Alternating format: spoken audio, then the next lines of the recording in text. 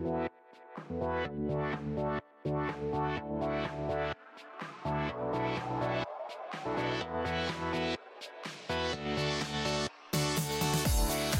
to the ITAM Review podcast, news, reviews and resources for ITAM, SAM and software licensing professionals.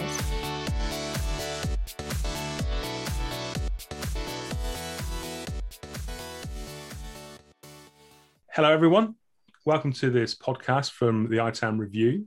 Our subject today is the Changing Vendor Audit Playbook, looking specifically at Oracle, but also more generally as well. We're joined today by Art Beeman, Mike Corey, Dean Bolton, and Joel Muchmore. Art and Joel are from Beeman Muchmore, and Michael and Dean are from License Fortress.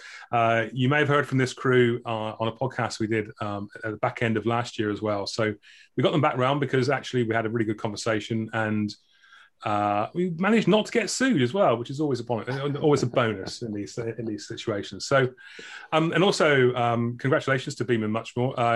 You're 1 year old this week, I believe. Yes, we are. Thank you. Fantastic. Great to see a change. And I read that really interesting email from you around this kind of a micro approach to legal services, coming off and packaging off very tightly packaged services around a specific area. So more to see. And something we at the ITAM Review are going to be looking more at over the coming year as well is the legal side of software licensing and audits and so on. So coming along, so we've seen that Oracle's audit tactics have changed in the past year or so. And I'm wondering, our first question here is, why is this? And how should you prepare for an audit with Oracle? And what might it mean for audit behavior from other vendors? And I suppose the best place to start here is, what was Oracle's audit playbook used to be like? I'm sure many of our audience have been through it, but how did they used to play this game, Joel? Well, it followed a fairly predictable script and playbook. So Oracle would come in, they would announce the audit, there would be a very routinized audit kickoff. You would then move into a manually completed Oracle Server worksheet. Multiple scripts would be run. There might be some negotiating back and forth as to what scripts were run or not. They would land with an audit report that would invariably have precipitous licensing shortfalls. There were a handful of different ways those shortfalls might come about. It might be in disaster recovery. It might be in the use of VMware, BIOS core disabling. But there was a relatively predictable bundle of different things that Oracle would argue. This would shock the licensee into, holy wow, didn't realize we were looking at the 6, 7, 8 figures worth of under licensing right now. And then they would begin negotiating against it. And that would always land with really one of 3 different things. You would have just good old cash. You would pay, increase your revenue stream, and pay for back fees. It could take the form of the cloud credits, where they would come in and give you great discounts for these steep under licensing allegations with purchase some cloud credits. We don't want cloud credits. Take them anyway. And that would become part of that discussion. And then they would put in place, in some instances, more restrictive agreements. You would come in, there might be old legacy agreements that were very vague on certain issues, and they could come up and replace those agreements with more modern ones that were more favorable to Oracle, or even just put in extra contractual agreements, perhaps moving in some of their partitioning policy or other policy statements or representations regarding how the VMware environment would be structured, but just anything to kind of put a tighter straitjacket around the licensee. And look, any particular audit might have only a few pieces of this, but all those together formed a relatively stable and concretized playbook that we saw multiple times. Right, so I just want to interact there. I think they take a playbook from the old sales acronym ABC, always be closing. And in the case of Oracle, it's audit, bargain, close. Audit you, throw a really big number at you, offer you a bargain, and then close. So we think we found $80 million, and we've heard numbers much larger than that quite a few times. For $10 million, make this problem go away. And then, as Joel said, they'll offer you this deal. And just like the car salesman, hurry up and sign while you can get it. Yeah. And just to underscore here, because it really establishes the atmospherics of any of these discussions and the negotiations, to borrow from the vernacular, maybe the military vernacular, it was a shock and awe approach. In other words, when they come in and you're on your heels as a customer from the start, that suffuses the entire process going forward. Because in a manner of speaking, the customer is recovering from that shock and awe throughout the process. Yeah, great. Okay. And so what's changed now? What are you seeing that's changed in the last year or so? Less predictable. Go on. No, please go, Joel. Less predictable. Just as a matter of course, you used to be able to, you never know where the football is going to bounce, but you used to be able to kind of say there are certain issues that not really going to be an issue. 30-day license, 30 days to correct it is in the contract. We used to counsel clients. The 30 days isn't really an issue. You are unlikely to hear about that. Now clients are hearing about that 30-day timeline almost instantly. And we've actually had some audits that got hairy because it looked like they were going to go right up to the wire. And Oracle is at least threatening to start issuing termination notices. Termination notices are coming out a lot more frequently than we used to see them. They used to be a rarity. Mars versus Oracle, we didn't see one for 3 years after that. But these days, we're seeing them much, much more frequently. And the things we might be able to negotiate in the close, whether it's certain kinds of releases, they used to be more generous with the releases. Oracle has just tightened up its legal, and anything that you pry out of them these days can really be a fight. Right, I see. So there seems to be a bit of an escalation, a bit of an arms race going on. Maybe we've all got quite good at defending Oracle audits, and there seems to be less, as you say, less leeway for maneuvers and negotiations. So perhaps that's what they do. What do you think's behind this? I mean, there's been a few things that have gone against them recently, hasn't there? I'm thinking of Supreme Court Oracle versus Google being probably the big thing around the APIs, and also the ongoing litigation around Jedi as well, the defense contract. Anything else there to add as well, or to add a bit of color around those 2 points? We definitely thought they were on their best behavior while Oracle v. Google was going on, because to expand their copyright in a licensable issue like Java, I mean, the havoc that Oracle could reap with that if they had won would have been just cataclysmic. So we always assumed they were on good behavior and ready to lift that good behavior if they lost. But then there are the other two matters that you would also think they'd be on good behavior for: Sunrise Firefighters and the Jedi one. So that's a little unpredictable there as to what exactly they're responding to. One of my best guesses is that first they had shock and awe. Now the market's somewhat saturated with our writings, License Fortress, the work that ITAM is doing. And perhaps they're just like, gotta shake it up again. People were becoming complacent with what our playbook was. So we changed the script so nobody waltzes in thinking they know what we're going to do, and to reintroduce the fear and uncertainty. Yeah, I see. I mean, one of the things that did come out in the last 2 years or so, I think, was that there's a new audit clause, isn't there, in new contracts for Oracle. They've tightened things up around that, around having to use their scripts and various other things. Could you talk about that a little bit and what's involved there? Yeah, absolutely. There are three elements in the new audit clause that I think are notable. One of them, as you exactly say, it specifically says that they can run scripts. I think the exact language is data measurement tools. And I always thought that was a response to a couple of matters they had lost over in Europe, where they were tried to get a licensee to run scripts. They refused to, took it up to court. The court said, absolutely not. It's not in the contract. Lo and behold, 2 years later, we find it in the contract now. Right. Really tightened up the non-disclosure. It used to be whatever Oracle states is confidential, and cost information, but they put right in the contract now that anything around the audit, whether we brand it as such or not, is going to be subject to the confidentiality provisions. We've always thought that that is a crucial part of Oracle's playbook, is to silo everybody as much as possible. So are they prepping to start attacking people for confidentiality? I don't know yet, but they're certainly ratcheting up the concern to have people discussing their audit experiences with each other.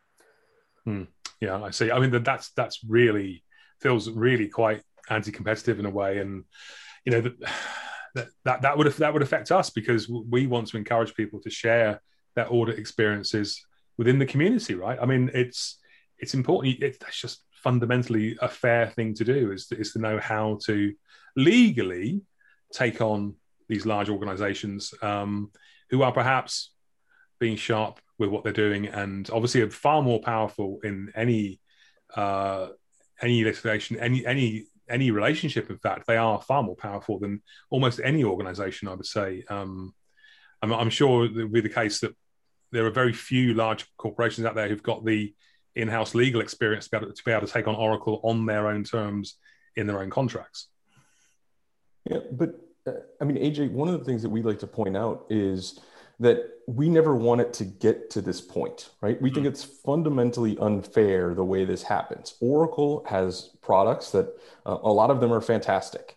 We think they've spent a lot of time and effort and money in developing them. They should be able to charge whatever they want in there, but the customer should be able to make a determination about whether that price fits for them. It shouldn't be this unknown. Like we went in, we thought it was going to be 10,000 euros. It ends up being 100,000 euros. That's the part that's unfair around it. And so a lot of the time is helping customers understand, how to keep these within what they purchased, how to make the best use of what they purchased, and how to avoid these issues. And if you do that proactively, then a lot of this stuff down the road about running the scripts and the contractual language in there, the 30 days to cure audits kind of goes away because you're now using the products in a compliant and optimized manner, which I think is really what customers want.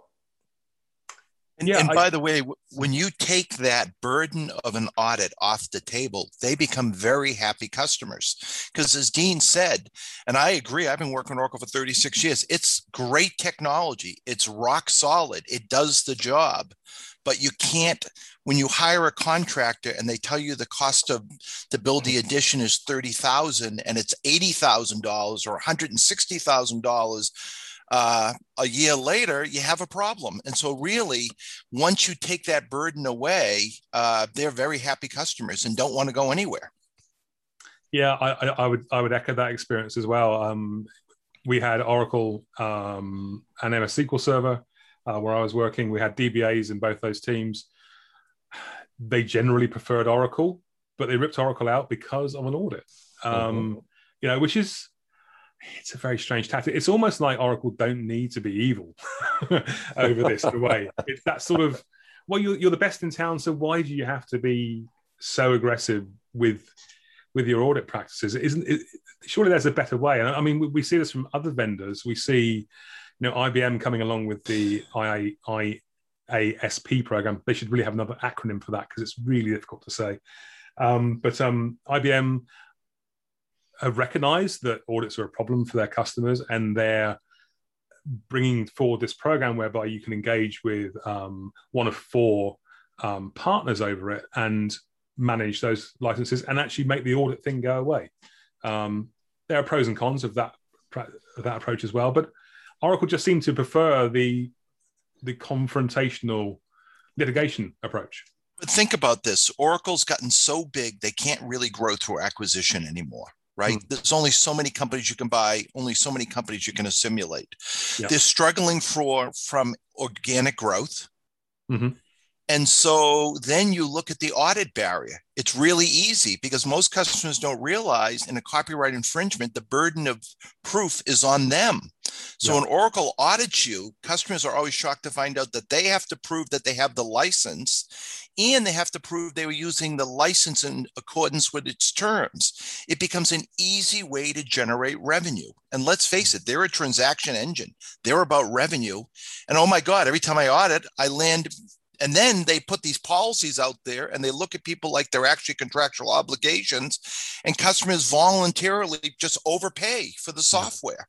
And by the way, Oracle's not the only one doing this. Just to be clear, this is the bad boys of technology and bad girls of technology. Yeah. It's a good point about the organic growth. I mean, yes, they aren't growing. I guess one area where maybe things are changing. Could we touch a little bit on Oracle Java and advances in that area, and things you're seeing maybe in the market from audits starting around that and litigation and so on? Yeah, I mean, I think that's a great point in there. Oracle announced 4 years ago that they were going to change the contract around Java when they acquired it from Sun. 2 years ago, in April of 2019, that change took effect. And what we've seen is Oracle being, as Art and Joel mentioned, fairly on good behavior around that during that time frame. They had Java sales teams that would contact customers, inform them of the change, try to work with them to work on some subscription deals, and it was pretty cordial, informal. But all of that has changed. And really, it does seem like it was tied to the Oracle v. Java ruling on April 5th, because the week before it was one tactic, and the week after, literally, it was a very different experience for some customers that we've been working with. Right. And they've been much more insistent, much more aggressive around there. To date, we still have not seen anyone be formally audited for it. It's all from sales and threats around that. But they are becoming much more focused on that for growth and going forward in a very aggressive manner. Right. I think an important distinction that should be made is the one between the product and the intellectual property. The product, no question, as Mike and Dean and Joel underscored, is a very, very good product. And one would think, wow, just ride the wave of a successful product, the product that the market wants, and you'll be where you need to be. But there's another component to it. It's the intellectual property. The aggression can be attached to a business decision as to how we're going to protect our intellectual property, because that's really what these licensing agreements are about. They have the copyright. They want to protect the copyright. And I think that in a larger manner, it's historically been the case with Oracle. You saw it in their case against their litigation against SAP some years back. The case they took all the way up to the Supreme Court with Google, and the intellectual property interest they asserted there. The bigger picture here is Oracle's very aggressive, very assertive, and at times audacious and even brinksmanship surrounding their intellectual property. That's what they're trying to protect here. And in their view, if you send the message out in the market that we take our IP very seriously, and they're not alone in that. There are companies that establish that sort of business philosophy. On the other side of the coin, and Joel and I know this as IP litigators, there are some companies out there, not necessarily even in the software space, and their view is, hey, look, you assert intellectual property against us, you're going to have to take it all the way up to the Supreme Court to get us to ever pay. And that's their business philosophy in terms of intellectual property cases, assertions against them.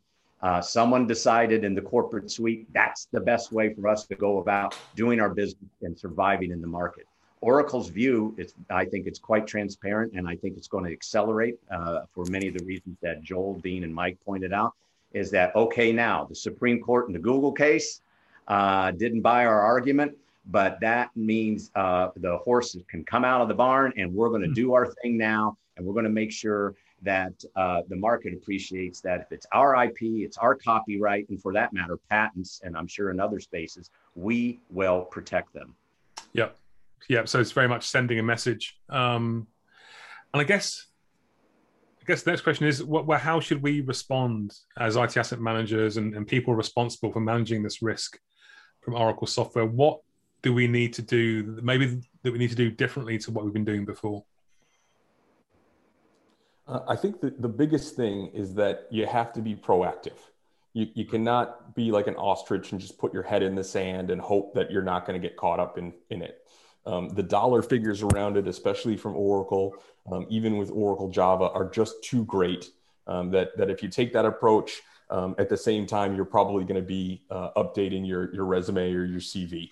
And so I think it's one of those things you just can't, assume it's not going to hit you, and that you can just hope the problem goes away. So you need to be proactive on that. And I would say these are complicated tasks. As we've mentioned, the landscape is changing all the time. So I would say it's almost unfair to try and put this on your internal IT team when they're trying to manage the day-to-day operations for the business, right? They've got to worry about high availability, business continuity, performance, all of that stuff. And then you add in these legal contracts and all the intricacies there, the software license rules that change on a regular basis, negotiations in there. And that's just, that's a huge burden to ask for any group aside from maybe the largest companies out there. So I would say you got to be proactive around it and reach out to groups that are experienced in that. We're biased. We have some recommendations for what groups to reach out for, but there are a lot of good firms out there. And I would say that for all customers, it's those two things: be proactive and get some help.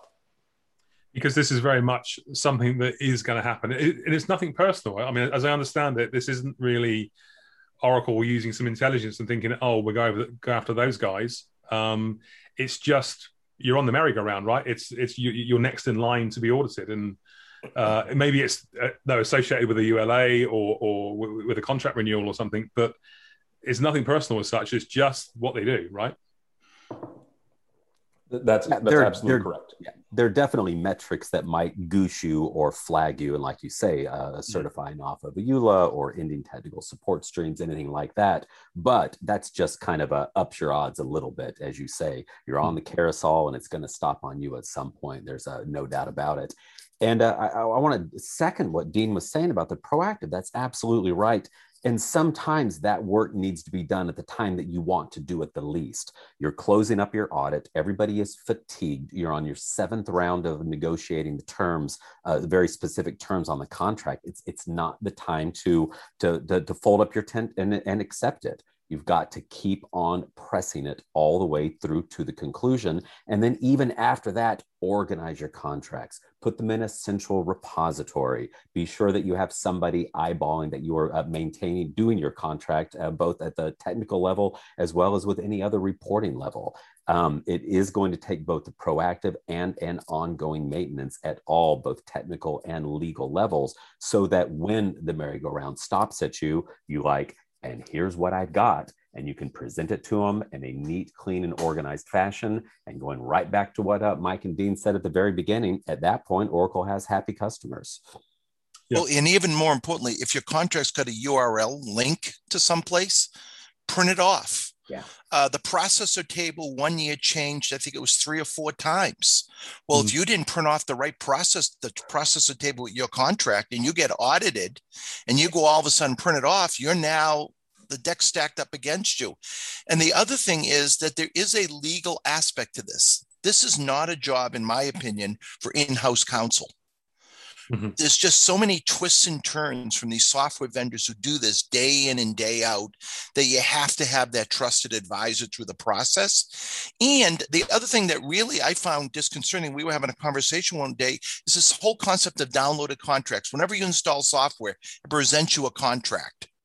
Yep. And people just say, accept.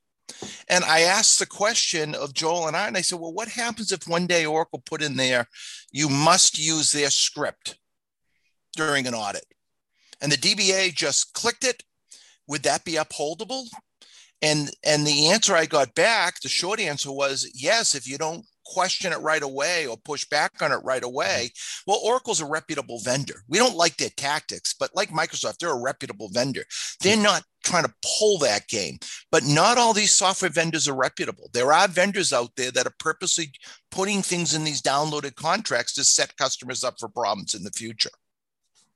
Yeah, it's a very good point. You know, the contract in force is the contract that was enforced when you made the purchase, right? So, and Oracle and others aren't like Microsoft, where Microsoft have an archive product terms for every single month. So if you bought it in month 3, you know what terms apply to your licenses at that point, and they change very frequently. They've got a lot of products, of course. So it's a very good point of getting those contracts centralized, knowing what you signed up for, right? I mean, I think this is probably the crux of the matter is very easy for procurement to go off and do a procurement-led approach to buying Oracle. and maybe not pay enough attention to or really to comprehend what's there in that contract. And you also touched on in-house counsel not necessarily being software IP experts. I mean, that's obviously something that I'm sure Art and Joel would agree with, but I think it's a general point. They're probably more interested in defending their organizations against probably bigger macro threats, right? I imagine, customer litigation and so on, rather than things in a business-to-business world. The learning curve is just so steep. I mean, it's both something you can't learn by just being out and reading a few articles here and there. And then the specifics of it, the context of it is just so unique to every vendor. It's not that an in-house counsel couldn't pick it up after a few years, but that they got other stuff to do. And then that goes back to both what we're doing and what I think other law firms are doing too. We're saying we've got a small piece of your puzzle. In this case, it's Oracle licensing and other software licensing. We unbundle it from everything else and then plug us in so we can provide that one small bit that you don't have the time or really the inclination or the need to learn. And that is an interesting trend here that we're paying a lot of attention to and that we're really happy to be part of. We offer a small thing, plug us in, let us go. Yeah. And it's an interesting new model that we're very excited about. What I was underscoring was the importance of context. In other words, when you look at a contract, what do the terms mean? It's the context in the technology space, the industry space, and terms mean what they mean from the standpoint of the history of the document and what other parties signed up for, and perhaps even related adjudication. And that's why, in this instance, the experience and expertise is so important, because that's what Dean, Mike, Joel, and I bring to the table. We know that context, and it gets right to the issues. I think it's a very good point. This is really a question for the audience when they're listening to this podcast. I know that I was trusted as an IT asset manager to read a contract and to think, oh yeah, that looks all right. And to sign that contract, effectively to sign that contract, or at least to tell my boss to say it's okay to sign. Over a certain value, they went through legal, but not always. And legal would quite often probably just do a very high level standard contract kind of, I guess there's a checklist, right, of what they go through to have a look at and court of law and so on. I wonder also for IT asset managers out there who are listening to this, how many of you are actually trusted to go, this is okay, no, almost being seen as part of your job? We're not lawyers, right? No, we may be procurement people or maybe technical people, but we're almost certainly not lawyers as IT asset managers. And it's a good case in point. We would go out and talk to managed service providers for some technical aspects of what we do. And surely that it makes sense as well to go out and get this legal counsel approach to particularly these very big contracts. These are big multi-million pound, euro, dollar liabilities, right? That we're potential or risks that we're managing here. I certainly remember having sleepless nights around certifying our ULA, for example, and being trusted to make big decisions about things that I felt was way above my pay grade. I guess that may be a thing elsewhere as well. So this is where this is coming from, the idea that you can go and get this as a service to help you with these big decisions. I guess I'd add to this that when we designed License Fortress, what we saw was a flaw in how people were handling software license compliance. It's not that the average SAM tool isn't good. It's the fact that a lot of times you go into large organizations and they're struggling with how to use the SAM tool. And so since they're not using the tool correctly, it's not gathering the right information. And the problem with the SAM tool, just to having a SAM tool was, I had an inventory of what I had, but it doesn't mean I know how to interpret that against the contract. Then we looked at the licensed consultants and they understood contracts, but did they understand the context of dealing with Oracle? Did they understand the context of how it equates to technology? Like, what does it mean when a hyperthread, Oracle changes the rules on hyperthreading? Do they understand that a hyperthread is about 20% improvement over a regular processor? Yeah. So you had to have that combination of technology, contract expertise, and then legal expertise, right? You have to have legal expertise as a backbone, and it's the three of them working in tandem. But then the other problem was they looked at it as a point in time. Before we came along, the rule of thumb was you came in and you did your annual audit. They patted you on the back, you fixed the problems, and everything was okay. Well, but here's the problem. Your DBA goes to download a piece of software and they get a legal contract and they see something that bothers them. Do they have access to somebody that can answer that question? So we decided to make it a service. You're getting ready to deploy a new technology, and you want to understand it in the context of the legal and the technology piece. And so what we realized was you have to have that proactive relationship 365 days a year where you're not worried about the meter running. So you'll come to them with questions, no matter how small, because little things can become big problems if you don't deal with them correctly. Yeah, I completely agree. I can remember going back and forth, not so much on Oracle, but on SQL Server, around just that very point around hyperthreading. What's a virtual core? What's a virtual processor? Things like that. And it's the kind of question that you need a definitive answer on, because in SQL Server world, that's double the price, right? It's a big change, and it's difficult to interpret. And if you're not doing it every single day, then you don't have the expertise around it. I think that's the thing. It's probably we often say, look at your contract, go and talk to the vendor, get it varied to meet your terms. Is that really realistic? Really realistic with Oracle? Can you, if you're signing up for a new ULA, can you really get them to vary their terms in your favor these days? Yes and no. Some parts of it are etched in stone, might as well be the Rock of Gibraltar.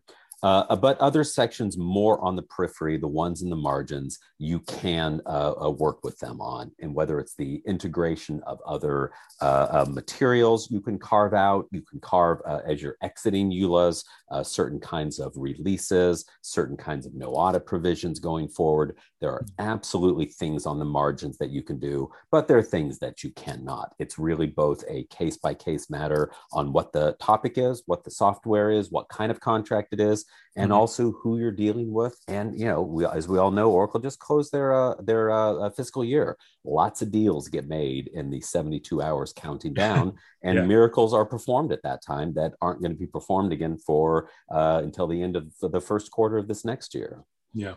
You encounter the Rock of Gibraltar that Joel described when you get into any contract terms and issues related to allocation of risks, real risks.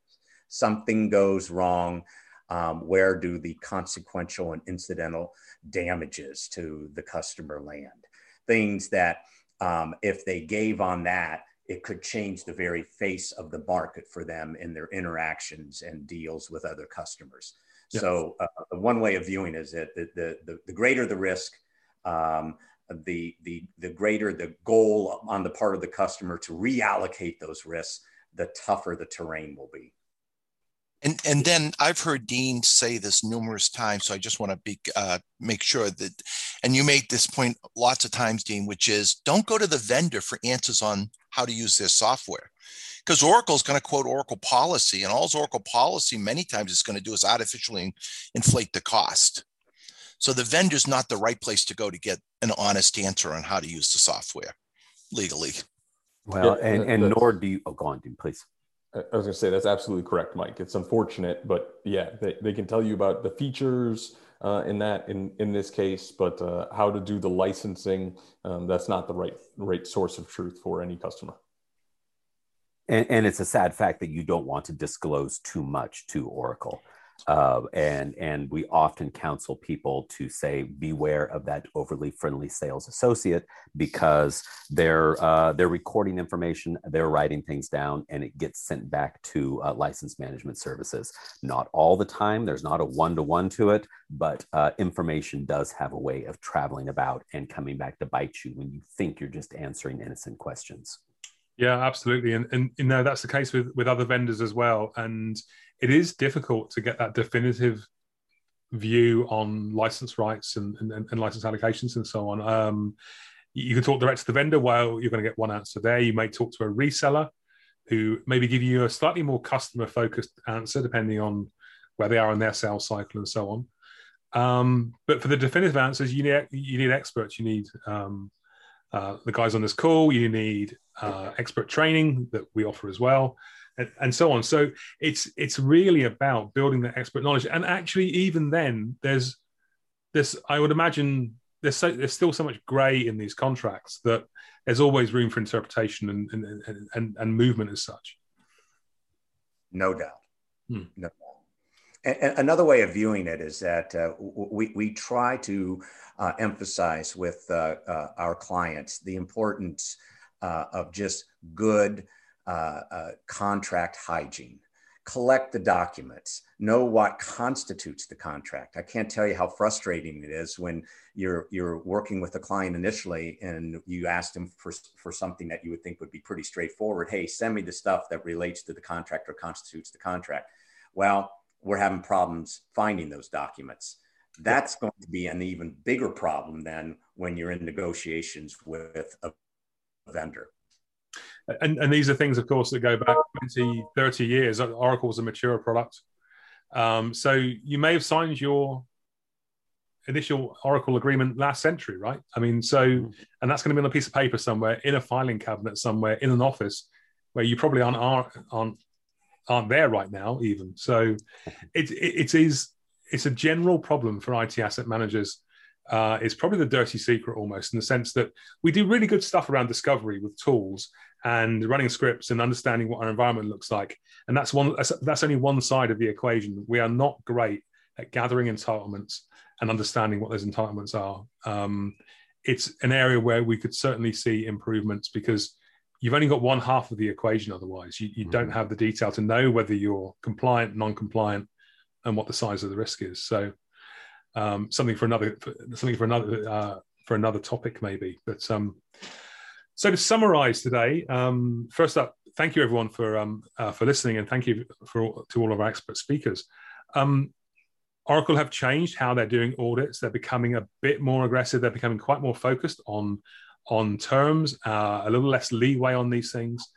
And the key is to be, as always, prepared, to expect them to come knocking, and to expect them to perhaps to be trying to accelerate that process using the new audit clause, and being as well quite focused on timescales. So there's lots to be get prepared for here, I think. Do expect a change in Oracle's behavior towards your contracts. So probably now is a very good time to start looking at those contracts. Thank you to Dean and Mike from License Fortress. Thank you to Art and Joel from Beam & Much More. License Fortress and Beam & Much will work together on Oracle licensing. Feel free to go and have a look at their websites and see what they get up to.